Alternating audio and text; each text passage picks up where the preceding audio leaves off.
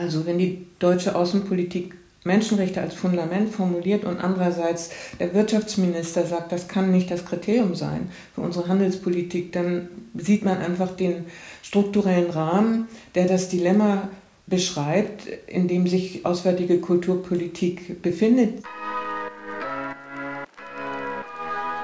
Die Kulturmittler, der IFA-Podcast zu Außenkulturpolitik. Hi und herzlich willkommen zu einer neuen Folge von Die Kulturmittler, dem Podcast zu Außenkulturpolitik des IFA.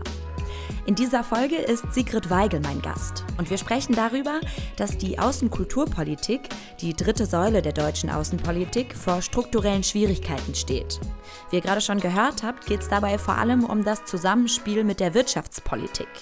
Die muss nämlich bei ihren Entscheidungen mehr an die kulturellen Folgen denken. Das ist das Ergebnis von Sigrid Weigels Studie, die sie im Rahmen des IFA-Forschungsprogramms Kultur und Außenpolitik erstellt hat. Aber erst nochmal zu ihr. Sigrid Weigel ist Literatur- und Kulturwissenschaftlerin. Sie war Professorin an der TU Berlin und sie hat ein Forschungsinstitut aufgebaut, das Zentrum für Literatur- und Kulturforschung. Sie hat in ganz vielen Bereichen und auch interdisziplinär geforscht, vor allem zu den Schwerpunkten Geschichte der Kulturwissenschaft, die intellektuelle Geschichte um 1900, das Verhältnis zwischen Naturwissenschaft und Kultur und der Rolle von Religion und Ritualen in modernen Kulturen. Und meine Idee war, alles das, was ich mir erarbeitet habe in den vielen Jahren meiner wissenschaftlichen Laufbahn, möchte ich eigentlich jetzt, nachdem ich offiziell pensioniert bin, über diesen Tellerrand der Akademie hinaus irgendwie bringen. Also im kulturellen und allgemeinen kulturellen und wissenschaftlichen Bereich arbeiten. Und das IFA hat mich dann gefragt, ob ich Interesse hätte oder bereit wäre zu dieser Studie. Ich habe nicht geahnt, wie lange mich das beschäftigen wird. Aber tatsächlich habe ich doch fast ein Jahr auch an dieser Studie gearbeitet, weil ich die ganze Forschung dazu auch zu den vielen, vielen Bereichen, die auswärtige Kulturpolitik tangiert, aufgearbeitet habe. Das geht von internationaler Kriminalität bis zu der postkolonialen Kritik am Nationalstaat und vielen anderen mehr. Ihre Studie zur transnationalen auswärtigen Kulturpolitik ist letztes Jahr erschienen und sie wurde viel besprochen. Sigrid Weigel beschreibt darin das Dilemma, vor dem auswärtige Kulturpolitik steht. Zum einen sind im 21. Jahrhundert die Erwartungen an sie gestiegen. Ein Anspruch an die auswärtige Kulturpolitik lautet, die Globalisierung verantwortlich zu gestalten. Aber wie soll das gehen? Denn gleichzeitig ist ja auch die deutsche Wirtschaft mitverantwortlich für die Schere, die zwischen Globalisierungsgewinnern und Globalisierungsverlierern entstanden ist. International, aber eben auch im Innern. Eine Politik, die nur in den jeweiligen Ressorts denkt, sei eigentlich nicht mehr tragbar. Und die Außenkulturpolitik müsse politisch aufgewertet werden, so Sigrid Weigel. Genau an diesem Punkt ist die Studie teilweise missverstanden worden. Es geht Sigrid Weigel nicht um eine Kritik an der bestehenden Außenkulturpolitik, sondern im Gegenteil. Sie soll gestärkt werden und ihr Wissen mehr in anderen politischen Bereichen genutzt werden. Ein erstes Zeichen in die richtige Richtung ist eine Vorlage zur Stärkung der auswärtigen Kultur- und Bildungspolitik, die der Bundestag Anfang des Jahres verfasst hat.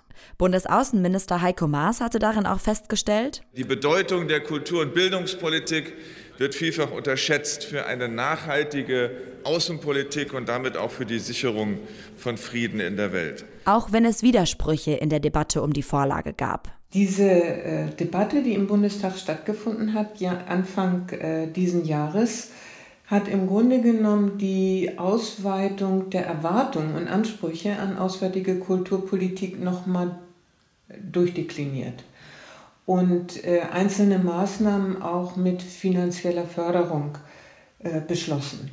Und insofern war ich eigentlich ganz froh darüber, dass diese Debatte stattgefunden hat und auch diese Vorlage erarbeitet worden ist. Inwieweit da meine Studie mit eingeflossen ist, kann ich überhaupt nicht sagen. Aber ich finde zumindest, also man sah auch Widersprüche natürlich zwischen nationalen Ansprüchen oder etwa dem Anspruch, also wie zum Beispiel der CDU-Redner sagte, es wäre doch auch ganz schön, wenn bei europäischer Kulturpolitik, das ist ja eine Perspektive, die jetzt auch verfolgt wird, eben mit Frankreich zusammen oder auch mit anderen Ländern, Kulturvertretungen im Ausland aufzubauen, wenn da das Schwarz-Rot-Gold dann doch immer noch so ein bisschen durchschimmern würde. Also nur um mal an einer Metapher deutlich zu machen, dass es natürlich unterschiedliche Interessen gibt oder dass ein anderer gefordert hat, dass die Goethe-Institute stärker sich engagieren sollten jetzt für die Einwerbung qualifizierter Arbeitskräfte, also das Einwanderungsgesetz.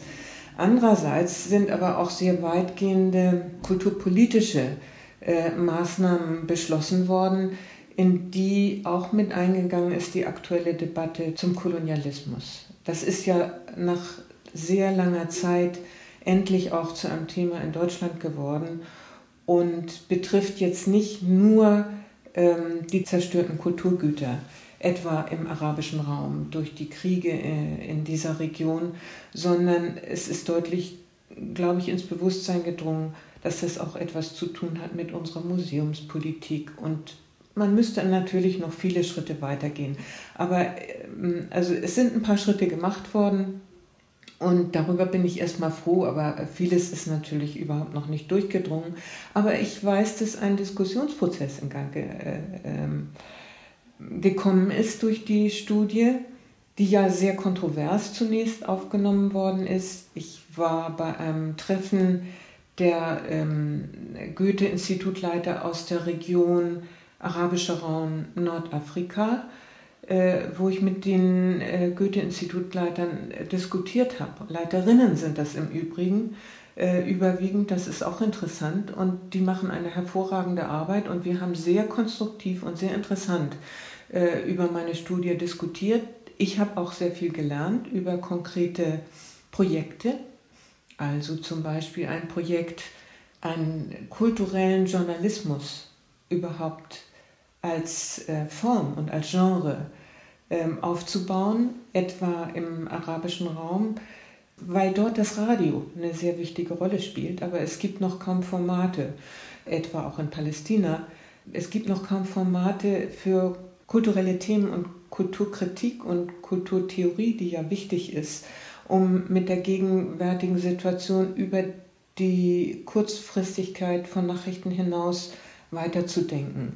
Und solche Programme sind natürlich hervorragend, aber natürlich waren diejenigen, die in dieser Praxisarbeit stecken, auch sehr offen für meine strukturellen Argumente, in welchen grundsätzlichen Dilemmata ihre Arbeit sich bewegt. Genau, darüber würde ich gerne mit Ihnen sprechen.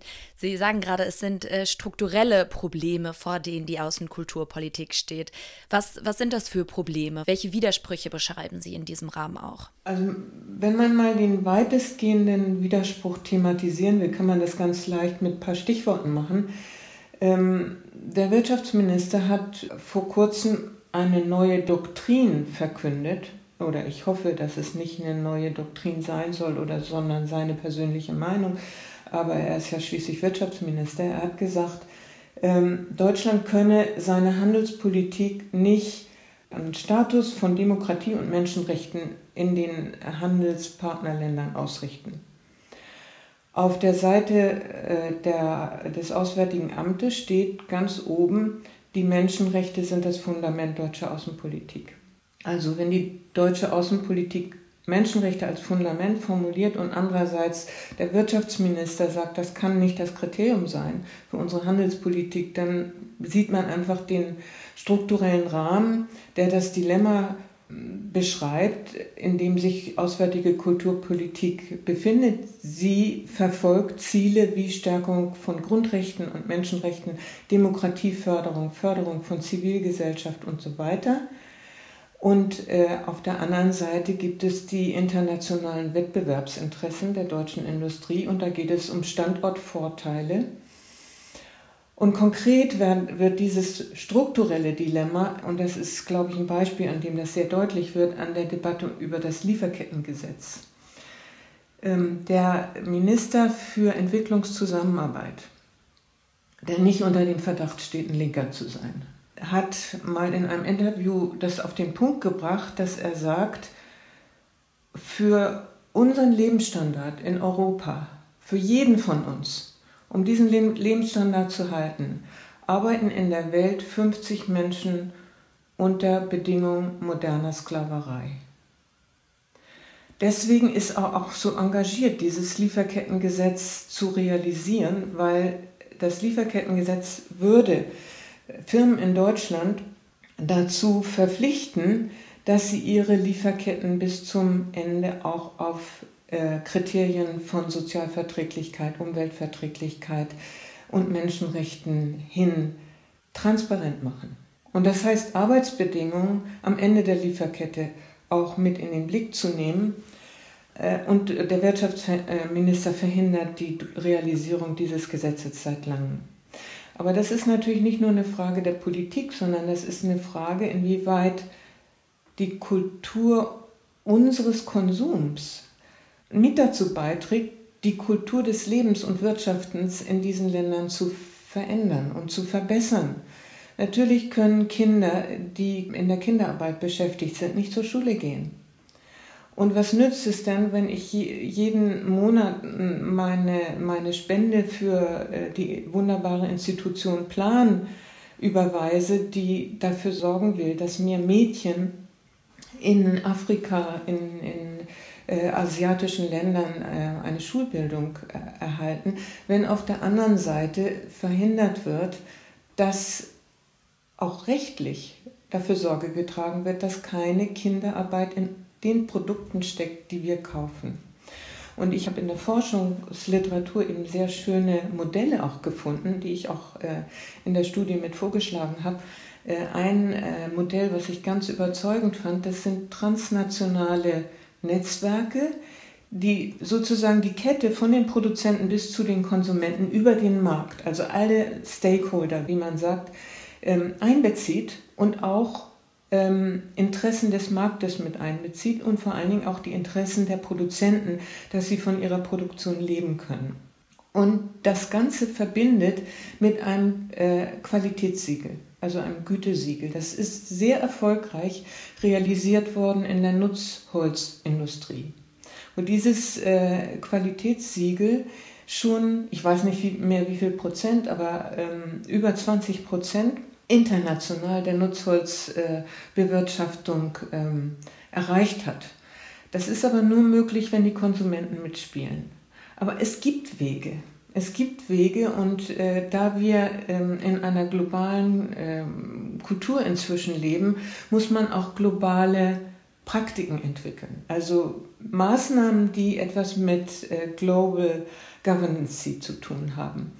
Und wir haben eine Globalisierung der internationalen Kriminalität mit Waffenhandel, Drogenhandel, Steuerhinterziehung und allem. Und dem kann man nur entgegenhalten, auch eine transnationale Praxis, weil die einzelnen Nationen das nicht mehr bewältigen. Und insofern geht es in der Studie eben auch um Perspektiven einer nicht mehr allein ressortgebundenen transnationalen auswärtigen Kulturpolitik. Sie schlagen ja auch etwas vor, was Sie einen Kulturcheck nennen, vor jeder außenwirtschaftspolitischen Maßnahme eben diesen Kulturcheck durchzuführen.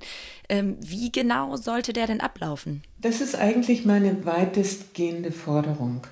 Meiner Ansicht nach, wenn man die Erwartungen an die auswärtige Kulturpolitik so ausweitet und erhöht, wie es auch notwendig ist aufgrund der Globalisierung, also Krisenintervention, Bearbeitung der negativen Globalisierungseffekte, Sicherung von Grundrechten und Demokratieförderung, Förderung der Zivilgesellschaft, dann muss man die auswärtige Kulturpolitik nicht nur finanziell aufstocken, sondern man muss sie politisch aufwerten. Und politisch aufwerten würde für mich bedeuten, ihre Expertise regelförmig in die anderen Ressorts zu verankern.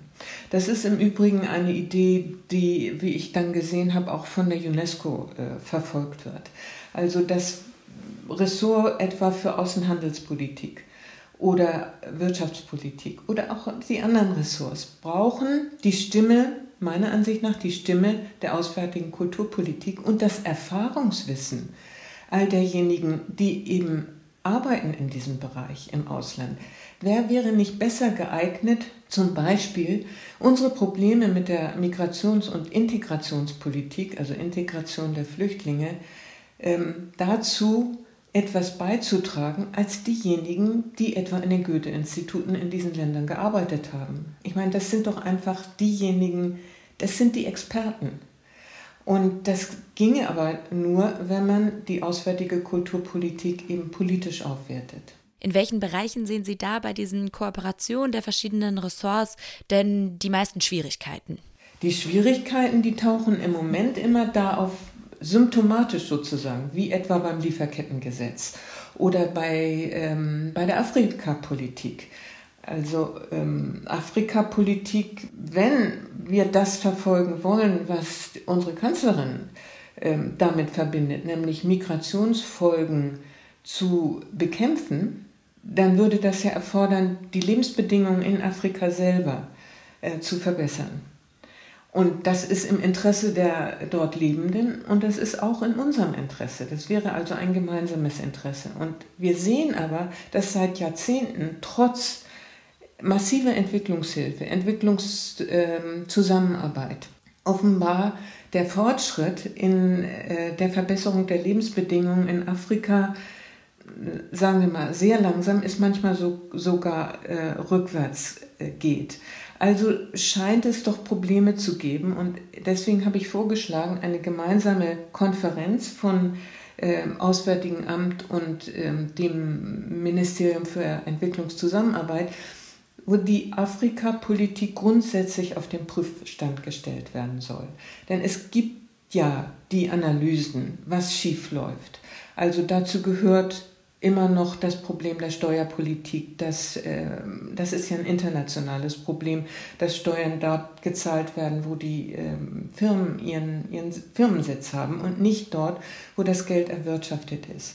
Aber viel wichtiger ist, dass durch die Investition von auswärtigem Kapital ja häufig die traditionellen und lokalen Wirtschaftskulturen unterminiert werden und ersetzt werden durch rationellere oder effektivere oder also diese Kriterien, die eben für uns in Europa seit langem gelten. Ich sage für uns, aber natürlich ist es vor allen Dingen die Politik, für die diese Kriterien gelten. Die bringen ja nicht nur Probleme in Afrika, sondern haben auch Probleme erbracht in der Wiedervereinigung.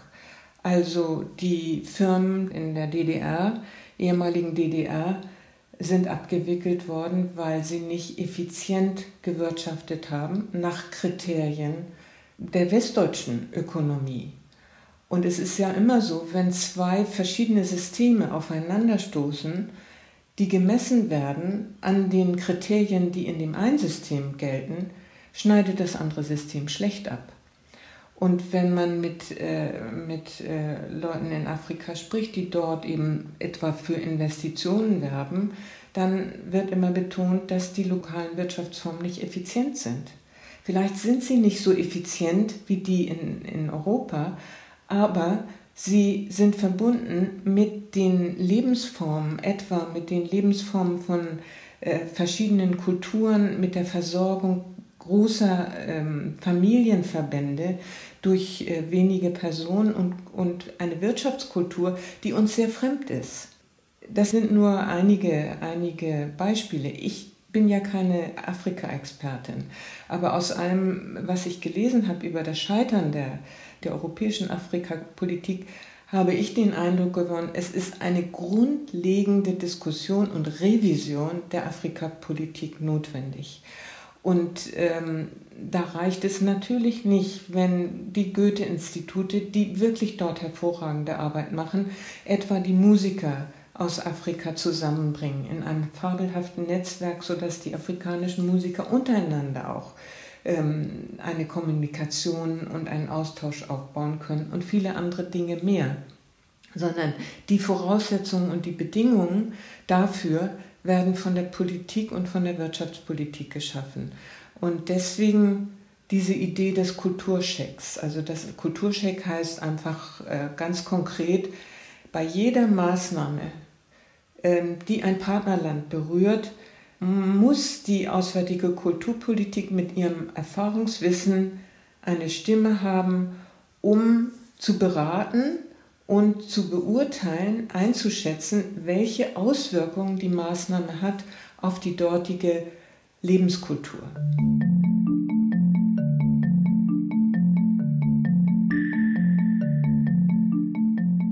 Eine Kernaussage von Sigrid Weigel in ihrer Studie ist, Außenkulturpolitik beginnt im Innern. Die Prinzipien, für die sie international eintritt, müssen durch die deutsche Politik gedeckt sein. Genau da liegt aber das Problem. Die deutsche Politik hat einen Glaubwürdigkeitsverlust. Die deutsche Innenpolitik steht der Außenpolitik eher im Weg. Das sagt zumindest Sigrid Weigel und sie zeigt in der Studie dafür einige konkrete Stellen auf. Sie macht aber auch Vorschläge, was die deutsche Politik nach innen hin ändern muss, um nach außen wieder glaubwürdig zu sein und welche Fragen sie sich stellen muss. Wie hängt Entwicklungspolitik mit Migrationspolitik zusammen? Oder wie hängt die Flüchtlingspolitik mit dem zerbrechenden inneren Frieden in Deutschland zusammen? Der zerbrechende innere Friede, der sich zeigt sowohl in der sozialen Schere, die auseinandergeht, als auch im Ost-West-Konflikt. Also es ist ja traurig, dass 30 Jahre nach der Wiedervereinigung die Spannungen zwischen Ost und West größer sind als am Anfang. Und jetzt ist durch die Pandemie noch ein weiteres Konfliktfeld hinzugekommen, wo diejenigen, die für strengere Maßnahmen sind und diejenigen, die das total verweigern, ja immer aggressiver aufeinandertreten. Also der innere Friede ist tatsächlich nicht mehr so, also der ist stark gefährdet und unter diesen Bedingungen ist es auch schwierig zu akzeptieren, dass Deutschland tatsächlich ein Einwanderungsland ist. Solange die eigenen Probleme auf den Nägeln brennen, können viele es nicht einsehen, warum Deutschland mehr Flüchtlinge aufnehmen sollte zum Beispiel. Und deswegen habe ich vorgeschlagen, eine Art Friedenskommission oder Konferenz, die jetzt nicht die Geschichte der DDR aufarbeitet, sondern die Geschichte der Wiedervereinigung. Ich glaube, dass in dieser Geschichte der Wiedervereinigung so viele Kränkungen stattgefunden haben, die jetzt, wo es ökonomisch oder durch die Pandemie schwieriger wird, sozusagen herauskommen als Aggression. Und der ganze Populismus und das Problem, was wir mit den Rechtsradikalen haben, zunehmenden Nationalismus und Staatsfeindlichkeit.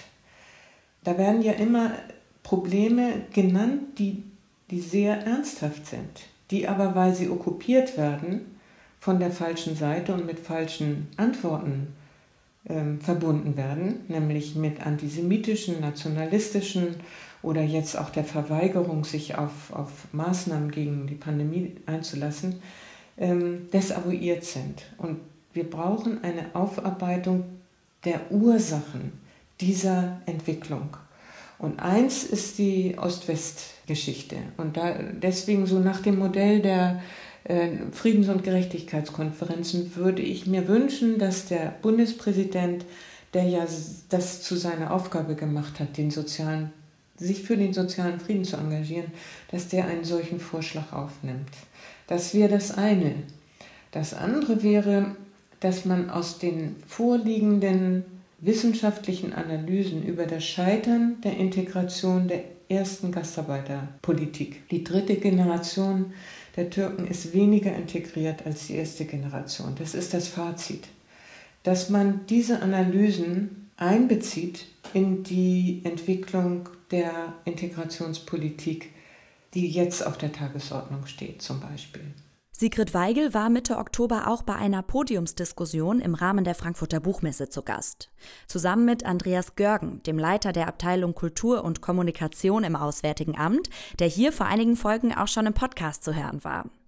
Da haben die beiden genau über diese Fragen gesprochen. Wo endet die Innen- und wo beginnt die Außenpolitik? Und wie können sie gut zusammenwirken? Dabei wird deutlich, ein wichtiger Punkt, um die Glaubwürdigkeit der deutschen und auch der europäischen Politik wiederherzustellen, ist, sich mit den eigenen Verwicklungen in der Kolonialgeschichte auseinanderzusetzen. Und welche sichtbaren Nachwirkungen die bis heute haben. Ich habe Sigrid Weigel gefragt, wie sich denn die Außenkulturpolitik bisher mit der kolonialen Vergangenheit auseinandersetzt und welche Rolle sie spielt. Also bisher, sagen wir mal, in der Vergangenheit spielte sie praktisch keine Rolle, weil sich Deutschland auch nicht so als Kolonialland versteht, obwohl wir da ja auch ein einschlägiges Kapitel haben mit den Hereros. Aber es geht ja nicht nur um die Kolonialpolitik auf der Oberflächenebene, sondern es geht auch darum, dass, wir Europäer dieses Überlegenheitsgefühl gegenüber anderen Kulturen und Ethnien, das ist tief in unserem Unbewussten verankert. Auch gegen unseren Willen und unser Bewusstsein. Und das zu bearbeiten, das ist genauso wie der Antisemitismus tief in unserem Unbewussten verankert ist. Und da helfen keine Parolen und gut gemeinten Aktionen, sondern es geht tatsächlich auch um die Bearbeitung unseres Bewusstseins und des Geschichtsbewusstseins. Und bei der Frage des Kolonialismus kann man einerseits natürlich sagen, es geht um Museen, es geht um die geraubten Objekte in unseren Museen, die Provenienzforschung, die das allmählich anpackt. Und das ist ja ein heißes Eisen und man sieht, wie sehr und wie lange die Museen diese Frage verschleppt haben. Und es geht natürlich aber auch darum, das nicht pauschal einfach den Museen vorzuwerfen. Man muss da genau hingucken. Die Objekte, die Dinge, die bei uns in den Museen sind auf sehr unterschiedlichen Wege nach Europa gekommen. Und diese Wege muss man verfolgen. Dabei lernt man im Übrigen dann auch sehr viel über die Verwicklung Deutschlands in die Kolonialpolitik. Das ist das eine.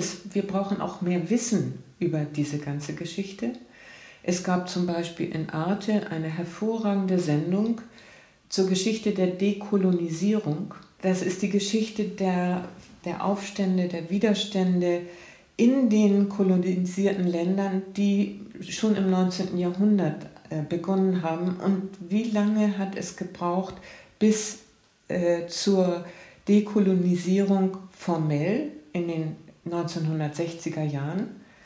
Was aber nicht bedeutet, dass die koloniale Verhältnisse, das Ungleichgewicht damit abgeschafft ist. Natürlich geht der Kolonialismus weiter in anderer Form, etwa durch Währungspolitik zwischen Frankreich und den ehemaligen französischen Kolonien oder den Verkauf von Fischereirechten an internationale, globale Gesellschaften, wobei die Erlöse natürlich nicht der Bevölkerung zugutekommen, sondern den jeweils regierenden Kasten.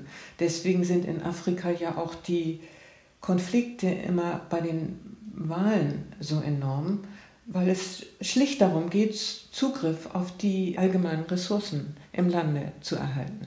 Sie beschreiben das aber auch in der Podiumsdiskussion auf der Frankfurter Buchmesse, dass durch diese Theorie des Postkolonialismus wie ein Phantombild vom Westen oder von Europa mittlerweile angenommen ist, in dem eben alles Schlechte von Europa und aus der Moderne kommt.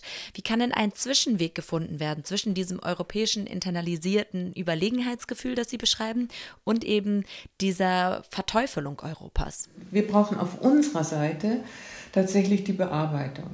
Andererseits ist es schwierig, weil das so lange ausgeblieben ist, weil sich die europäischen Länder so lange gewehrt haben, sich mit ihrer Tätergeschichte auseinanderzusetzen, hat die postkoloniale Theorie einen enormen internationalen Erfolg. Und die Probleme, die ich mit dieser Theorie habe, sind die, dass sie total abstrakt ist, dass sie mit absolut abstrakten Begriffen arbeitet, wie der Westen. Und was hat man sich unter dem Westen vorzustellen? Und alles Schlechte kommt vom Westen. Die konkreten Beispiele sind alle richtig, die sind alle berechtigt, die da angeführt werden. Nur führt das dazu, dass alle Modelle aus Europa und alle, sagen wir mal, Kriterien und Konzepte, Begriffe über einen Kamm geschert werden als eine kulturelle Kolonisierung. Also der postkoloniale Diskurs geht von der Grundannahme aus, dass die Kolonisierung, die wirtschaftliche, politische Ausbeutung und Unterdrückung nur stattfinden konnte durch eine Kolonisierung der Köpfe. Und dass die eben durch die Kultur und durch die Begriffe und die Werte des Westens realisiert worden ist. Und als Folge werden alle Konzepte, die aus Europa kommen, wie Nation, Individuum und vieles andere mehr, in Frage gestellt und über einen Kamm geschert. Und das ist deshalb problematisch, weil dadurch natürlich sowohl die Verwerfung und Spannung innerhalb Europas als auch innerhalb, ich nehme jetzt mal Afrika als Beispiel, überdeckt werden. Also etwa die Schere zwischen Arm und Reich in Deutschland, die ja seit der Einführung des Euros enorm gewachsen ist. Oder die Klassenunterschiede in Deutschland, genauso wie die Klassenunterschiede in afrikanischen Ländern, in denen eben bestimmte herrschende Klassen enorm profitieren von dieser Fortsetzung kolonialer Verhältnisse und sich darüber auch bereichern, wie wiederum Firmen, die eben die Nahrungsmittelindustrie in Afrika monopolisieren. Und über diese so abstrakte Diskussion kann man nicht weiterkommen. Und deswegen geht es mir darum, dass man Alternativen, theoretische Alternativen, die in Europa entwickelt worden sind, stärker macht in der europäischen auswärtigen Kulturpolitik. Denn es gibt ja in Europa eine Ideengeschichte oder eine intellektuelle Geschichte, die immer schon im Widerspruch stand zu dieser dominanten Geschichte der Kolonisierung oder der Industrialisierung und des Nationalismus. In Deutschland ist das eben ein Diskurs, der sich gegen Konzepte der Einheitsnation oder der Kulturnation entwickelt haben. Und diese Theorien, ich vertrete ja vor allen Dingen die Konzepte aus der ersten Kulturwissenschaft um 1900 von Benjamin Warburg, Cassirer, Simmel. Das ist ein sehr reiches Feld einer internen, europakritischen, aber eben aus der europäischen Tradition erwachsenen Theorie, die international im Moment keine große Stimme hat, einfach darum, weil sie nicht auf Englisch publiziert ist. Und deswegen habe ich zum Beispiel vorgeschlagen, einen deutschen nationalen Wissenschaftsverlag, der gefördert wird von der Wissenschaftspolitik, der sich vor allen Dingen darum bemüht, diese intellektuelle Geschichte, diese Theorie zu internationalisieren, um sie auch als eine Alternative mit ins Spiel zu bringen in die Debatte über die Postkolonie. Im Moment wird die Debatte beherrscht von Autoren, die in Amerika an Universitäten gut bestallt sind und aber eine Herkunft haben aus afrikanischen Ländern oder aus Indien oder anderswoher. Und die ihre Glaubwürdigkeit und Legitimation aus dieser Herkunft beziehen und über die englischsprachige Publikation ihre Ideen internationalisieren. Und um überhaupt eine Diskussion führen zu können damit, müssten die europakritischen europäischen Ideen stärker internationalisiert werden. Also ich finde, da fehlt einfach der auswärtigen Kulturpolitik ein Bewusstsein für ein kulturelles Erbe, das sozusagen auf der was ich die Rückseite des kolonialen Europas nenne, entwickelt worden ist. Eine selbstkritische, auch Europa-selbstkritische Theorie, die immer schon für kulturelle Differenzen sich interessiert hat, für unterschiedliche Religionskulturen, die genau aus diesen Differenzen heraus ihr enormes kreatives Potenzial entwickelt hat.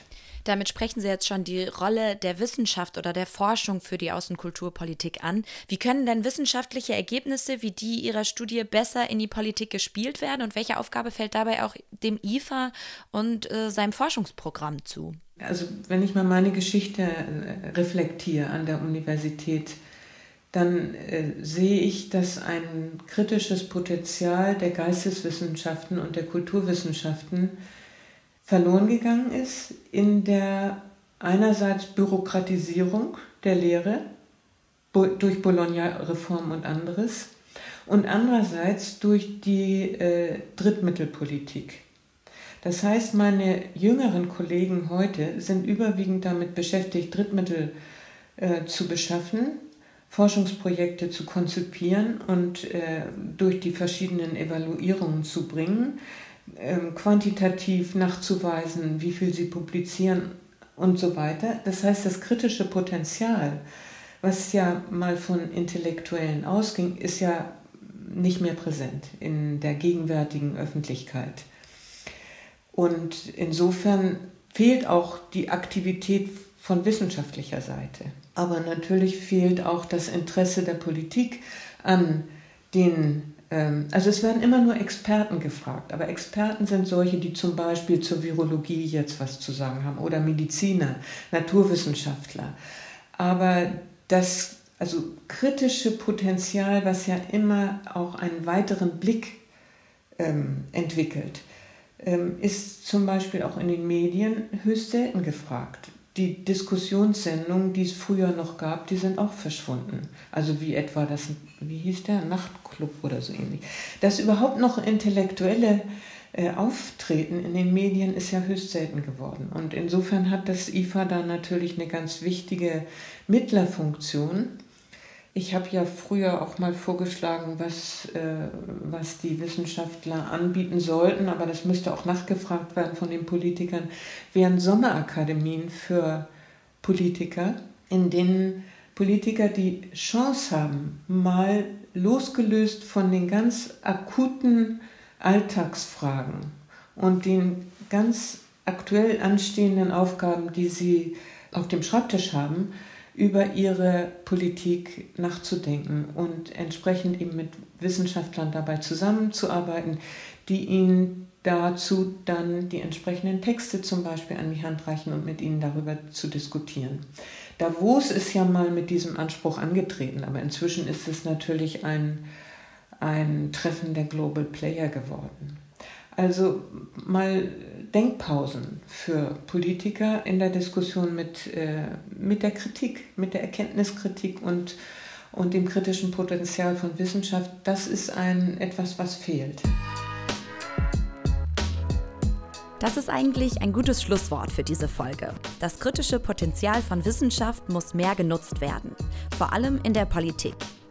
Das Forschungsprogramm Kultur- und Außenpolitik des IFA fördert deshalb Wissenschaftlerinnen und Wissenschaftler, Akteurinnen und Akteure aus Kunst, Kultur, Politik und Medien, um aktuelle Fragestellungen zu behandeln und auch Empfehlungen zu geben.